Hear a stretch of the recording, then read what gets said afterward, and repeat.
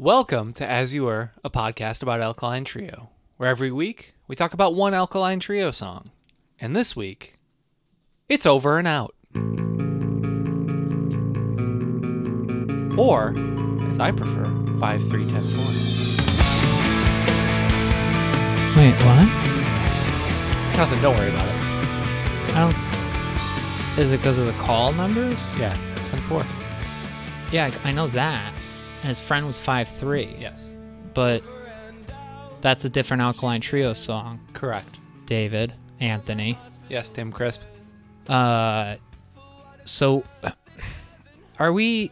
Which Alkaline Trio song are we talking about this week on As You Were, a podcast about Alkaline Trio? Because I have a Over and Out, but you're saying now it's 5-3-10-4. It's Over and Out. Oh, okay. The spiritual sister of 5-3-10-4. Yes. His first use of radio signals in the song. Do you think that he said, I'm going to call this 5-3-10-4 so that everybody understands the song Radio, Yes. where it all comes from? Uh-huh. Yeah, it's that relation backwards. So, But we're here to talk about it Over and Out. are you sure you don't want to continue to put off talking about Over and Out? I mean, I would rather put it off, to be real. Because I've got feelings. Of course And you've got thoughts. feelings, because as our listeners of As You Were, a podcast about Alkaline Trio know, this is part of my blank period. This is part I was of going to say my rediscovery period. empty period. This is the record that I checked out on. You, Yes. my friend, Live through it. lived through it. You Mm-hmm. lived to tell the tale. Arguably, yes. Man, Beautiful weather we're having in Chicago, Illinois, just every right now. Whoa, is that I picking must up? say, I couldn't tell you. Okay. Well, it's raining very hard behind me, as it has every day for the past 3 months. Why this is happening, I don't know. I just want to die. Anywho, agony and irony. Why is this happening? I just want to die. All right, that's a little much. I'm going to probably be a little extra, as some people would say on this episode, because as we've discussed, this record is hard for me. It's not my least favorite. I think there are more redeeming points than the record that follows it, This Addiction. But I have a lot of issues with a lot of things. And I will tell you straight up that hearing this song in 2008 was not something I loved and was not very encouraging, because the experience of going through Agony and Irony that first time is I'd heard the second track, Help Me, the first single. That was the first single? Which is whatever. It's not a song I feel really strongly about in either direction. It's always been a very middle-of-the-road alt-rock song to me. Yeah. The first song on the record, Calling All Skeletons, is very cloying, but I'm fine with. I think it's got some decent parts, That's definitely picking up. I would assume. And then track 3 is In Vain, which I hate. I think I was maybe too generous to it when we talked about it early on, because I didn't want to, really just go out the gate shitting on it. But that's not a good song. You didn't want to alienate the listeners, because that was my job at the beginning of this podcast when we were still figuring it out. Yeah. And now we can speak a little more frankly. Over and Out, coming immediately out of that, at the time, felt very like, I don't know. This is just like, you're trying to write this emotional ballad, and it's like about soldiers and war. And just like at that time, that felt very cheap to me. Influenced by a lot of things. I mean, it was 2008, so we're on the tail end of the second Bush administration. We've been at war with Iraq for years. And there is this like still brooding nationalism kind of coming out of popular culture. Yep. Definitely country music. We got like Shock and Y'all by Toby Keith and shit.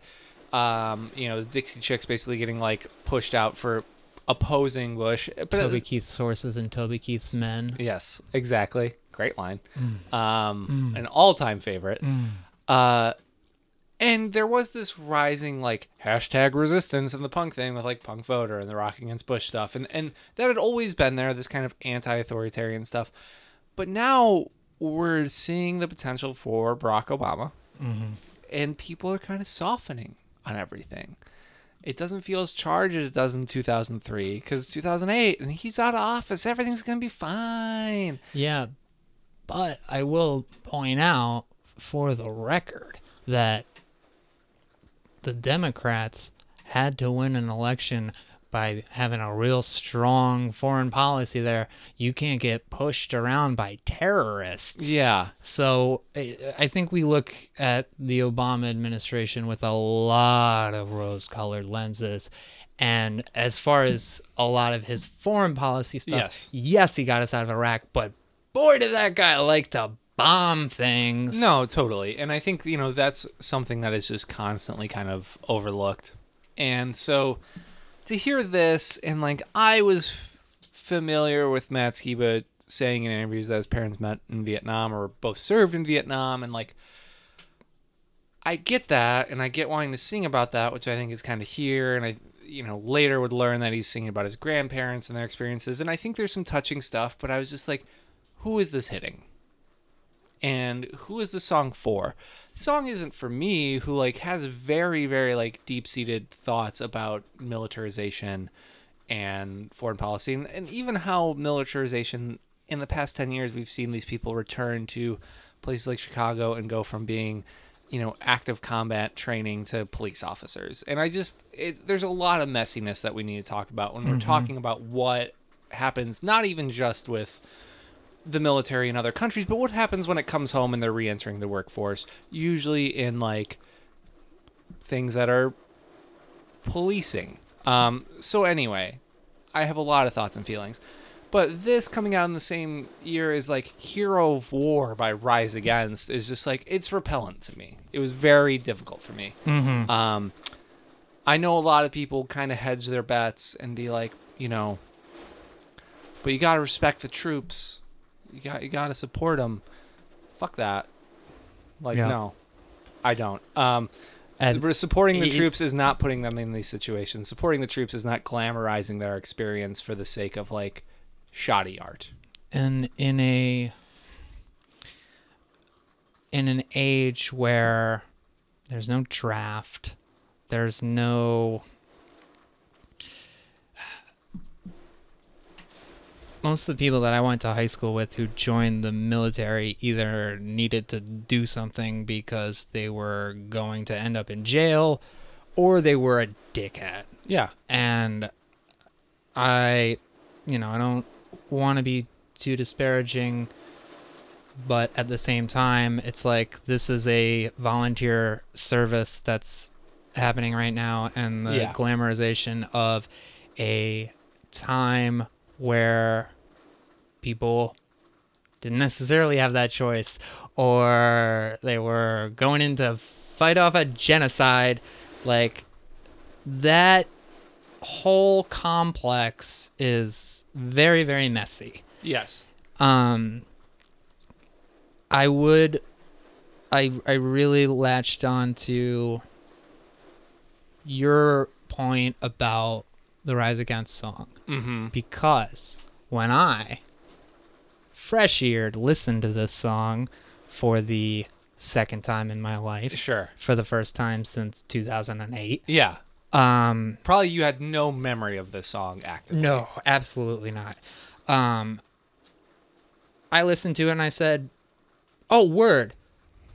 They're trying to be Rise Against. Yes. And trying to be Rise Against in a way that Rise Against had this sort of seamless pivot into alternative radio. Sure did.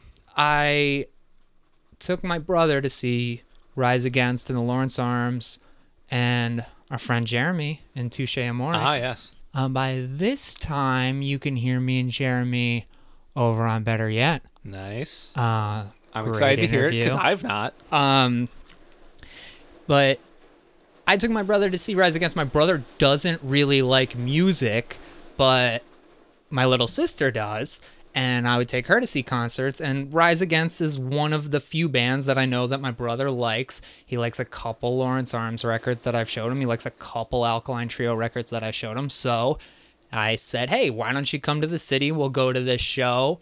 Went to the Aragon Ballroom to see it, and I watched the whole thing, and I was like, man, Rise Against is a big band. Yeah, it's kind of wild, isn't it? Yeah.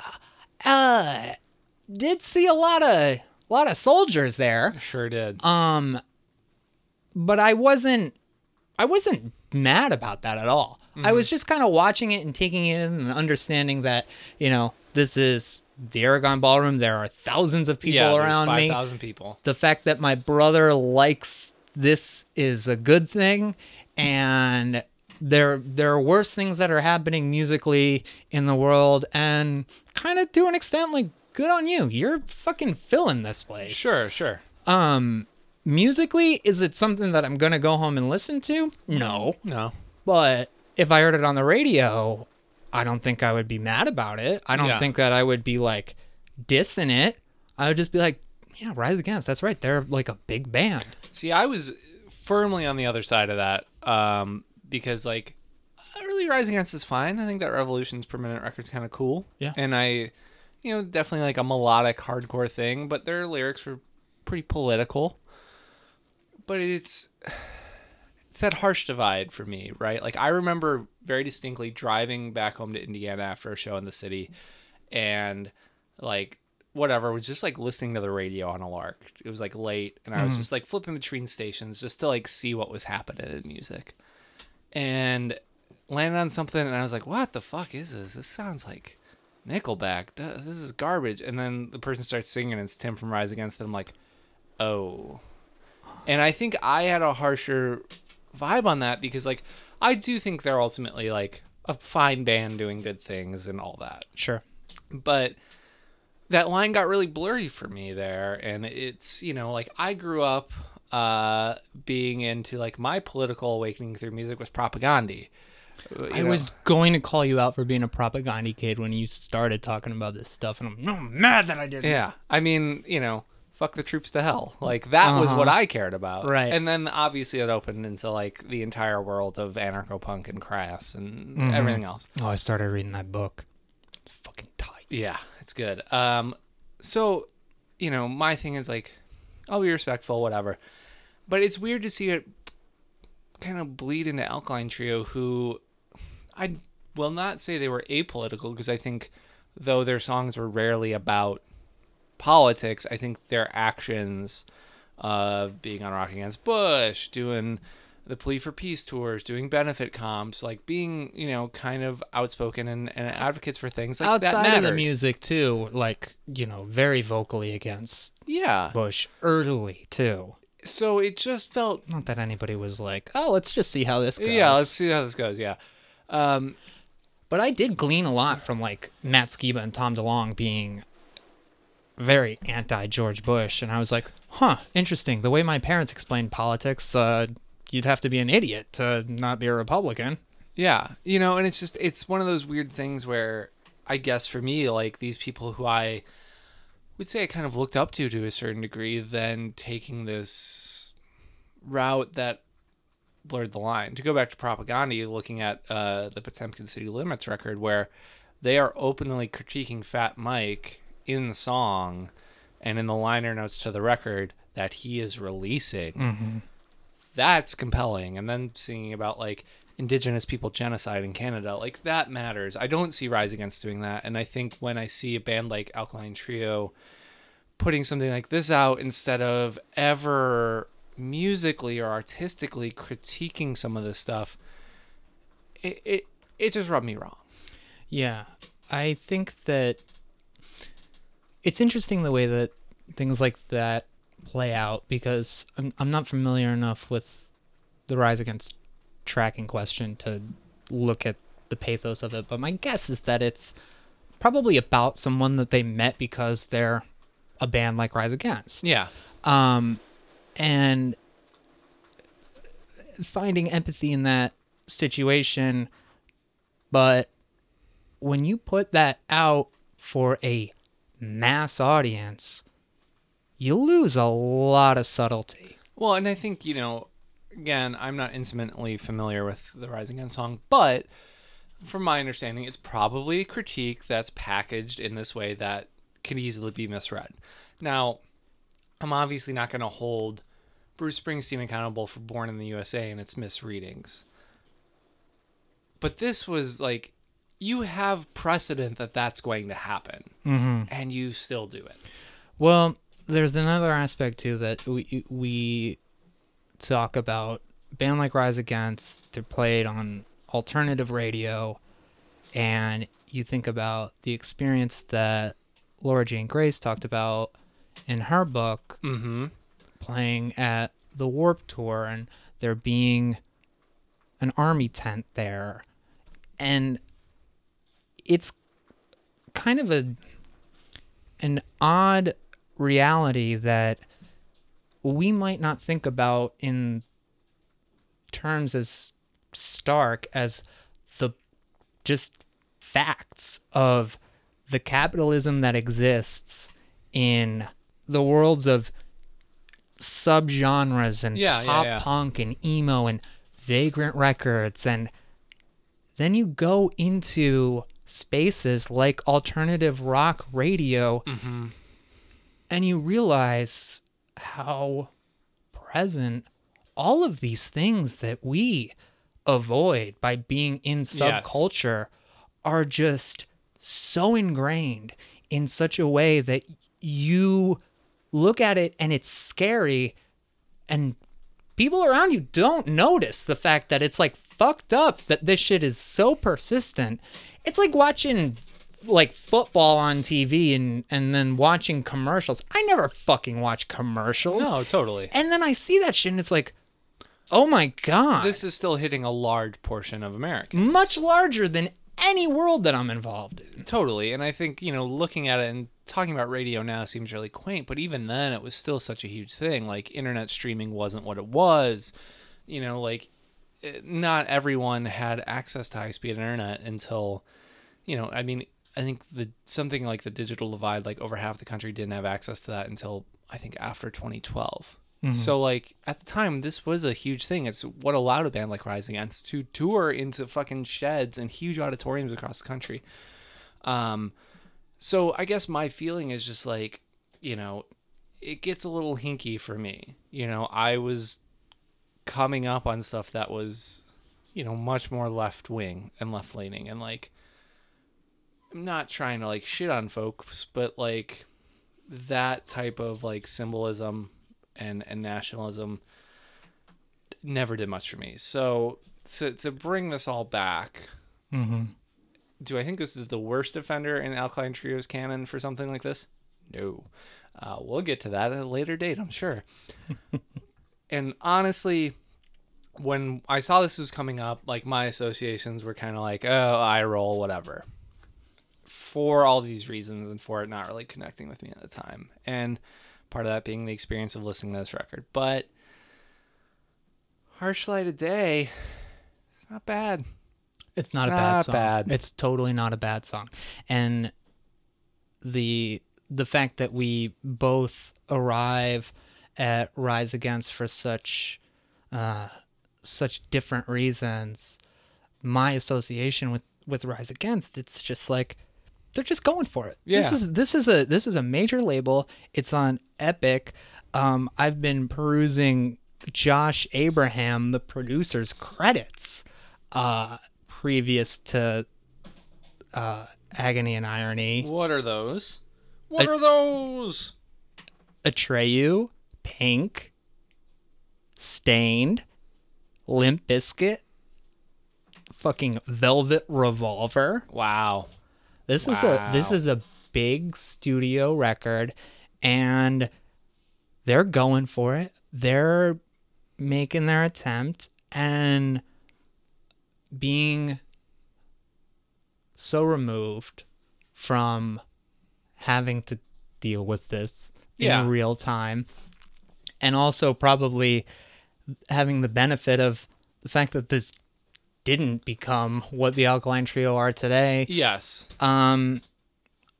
it's a really good production, and it's a really, really well composed track. It's fucking stupid and silly and cheesy, Yeah. and it's nothing I would put on, but if I took my brother to go see it because he really likes it, I'd be down. Sure.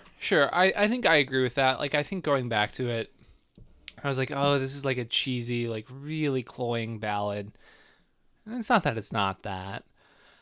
But just from a musical standpoint, like there's a lot of redeeming parts. I think Dan's bass playing on it's really great. I think there is a nice little like uptick in the chorus. My issue largely, stems from the lyrics Matt presents in the chorus. I'm just always really put off by like, though I think the verses are like, and he's since said like singing about like his, grandmother and grandfather and like all this stuff. Like it's a very personal song to him in those regards, but then we turn into this like just like war analogy, like softball bullshit that like is just really off-putting to me. Yeah.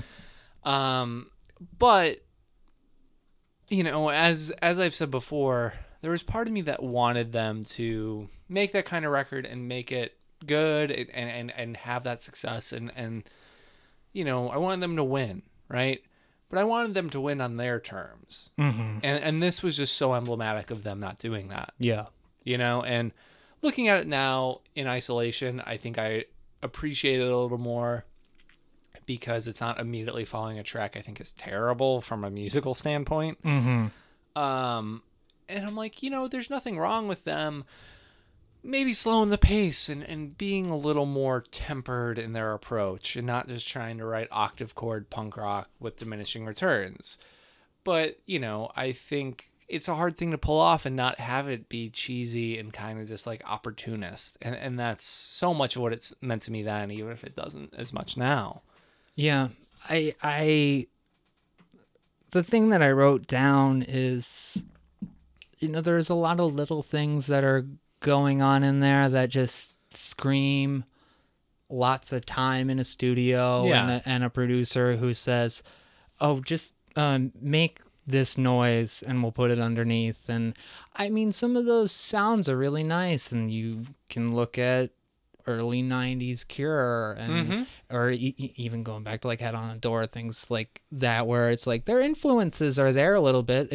It's like very crystalline on this. It's very, very bright sounding, and I would love to see the room that place that thing was recorded in.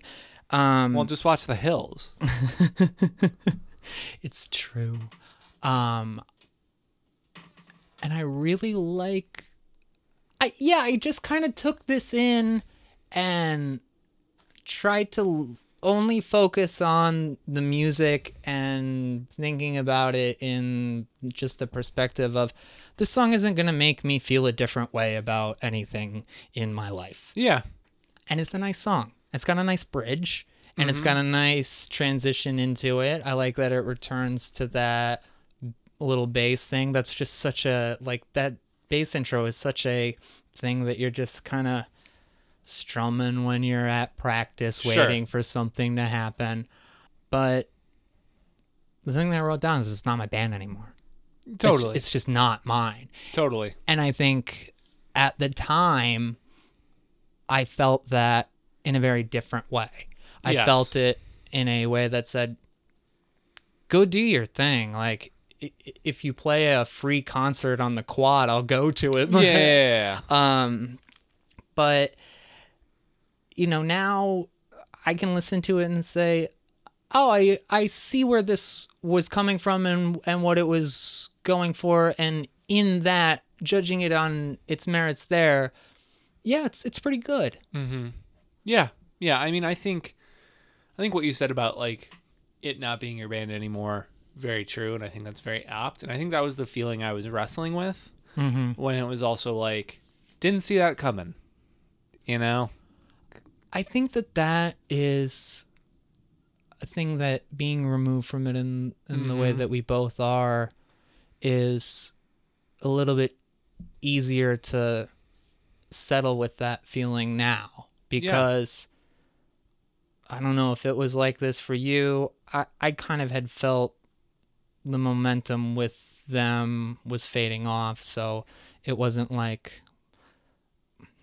Actually, this is kind of the song that would be playing in the romantic comedy drama about my relationship with the Alkaline Trio, where, at the end we decide to break up, but we're both happy for the time that we had, and and maybe we're walking away from each other, and then we'll flash back of me driving around and trying to see the spots from Goodbye Forever. Only happy memories. Yeah. Nothing Yeah. like I got to listen to Bleeder to get me through. Sure. But it's a good soundtrack for like that B movie scene. But yeah, it had to be tough for you. Yeah, sure was, my man. Let me tell you. I feel like I've probably made a good amount of enemies in this episode, so I'm not going to say too much more. But what I will say is this is the type of song that, unlike a lot of more from this period on where I kind of can't understand how someone could relate to it, I could see this being a song someone really loves. Like, it makes sense to me. Yeah. I could see this being the type of song. And I think there are some scattered through where I'm like, totally get it if you love this. Mm-hmm. Like, there's nothing, like, musically bad or any of that. My unique opinions and views on the subject matter are my own. But looking at it in the cold light of day, it's just kind of like, yeah, this is the extension of Crimson to a certain degree. Maybe more than I saw at the time. I think really, absolutely. And maybe if the album was more like this, I might have a completely different view of it and the entire thing. But there's not a lot of that. That back half really. Yeah, and I will say, like, this song and the two that kind of follow, we've talked about I Found a Way, and then another song called Do You Want to Know? Like, I think it's maybe the strongest part of this record. So it makes me want to revisit this album. It makes me kind of want to see what maybe else I've overlooked because of my personal biases. I don't think I'm going to come away with much, but it's like there is part of me now that I think you can see. I wouldn't mind seeing them return to twinges of this again. Yeah. And we're kind of winding things down, so maybe this isn't like the best time to bring it up, but it'd be interesting to look at them and to wonder if they were making this record as their third LP, how different things would be. True. Because this failed. This did not do what was and intended. And it is interesting thinking about the way that our perspectives on Crimson have kind of changed over the course of doing this show and talking about it. And Agony and Irony really does make a lot more sense, I think, to both of us as we've kind of talked about things and mapped it out. It is the logical follow-up to Crimson in some ways. Yeah. There are other logical follow-ups, but this one is like, oh, cool. And the fact that it didn't stick, I think, really spin things in a strange way. But thinking about the fact that this is the 5th, 6th LP, like, you don't really get it. You don't really like get picked up at that point. No. I think that they're like old news as far as anybody who's deciding like, hey, this is a band that we should really get behind. Yeah, I mean, it's very rare, especially in the modern-ish era, for a band to break through that late in their career. I respect anyone for trying. Yeah. But if it's not really by that third record, you maybe got one more. Unless you're the Goo Goo Dolls and you write the accidental hit. Yeah, and there is no accidental hit here. Yeah, because this song is just straightforward, this is what we're doing. Yeah. So ultimately, I do think like we see a somewhat return to this style of thing even on the newish record. Mm-hmm. There are some more mid-paced things that I think like Demon and Division, not exactly the same, but I see more. This is more akin to Over and Out than it is to fucking Cringe. Mm-hmm. And it's like, okay, I like you doing that a little better. I like when you're kind of being able to slow down and maybe add some nice keys or weird little lead lines in there. And this is, kind of the test case for it, which we talk about a lot. There's a lot of songs that kind of are the linking to what comes next. And I think there are bits of that on this record. Is it one I love? Is it one I return to? Absolutely not. But like compared to how I felt about it 11 years ago, it's not that bad. It's not that bad. What do you rate it? I am going to give this song 3.5. I'm going to go 2.5. I think that's about as high as I could go with a song like this. Yeah, I'm giving it a little more just because there are things that I've seen in it that I like a little more, that feel more inspired than I would have given it. Mm-hmm. Had I done this without listening to it, it would have probably been a 2. Yeah. But the bass playing, I think some of those Cure-esque twinges are very nice. And there aren't a lot of songs where I see that.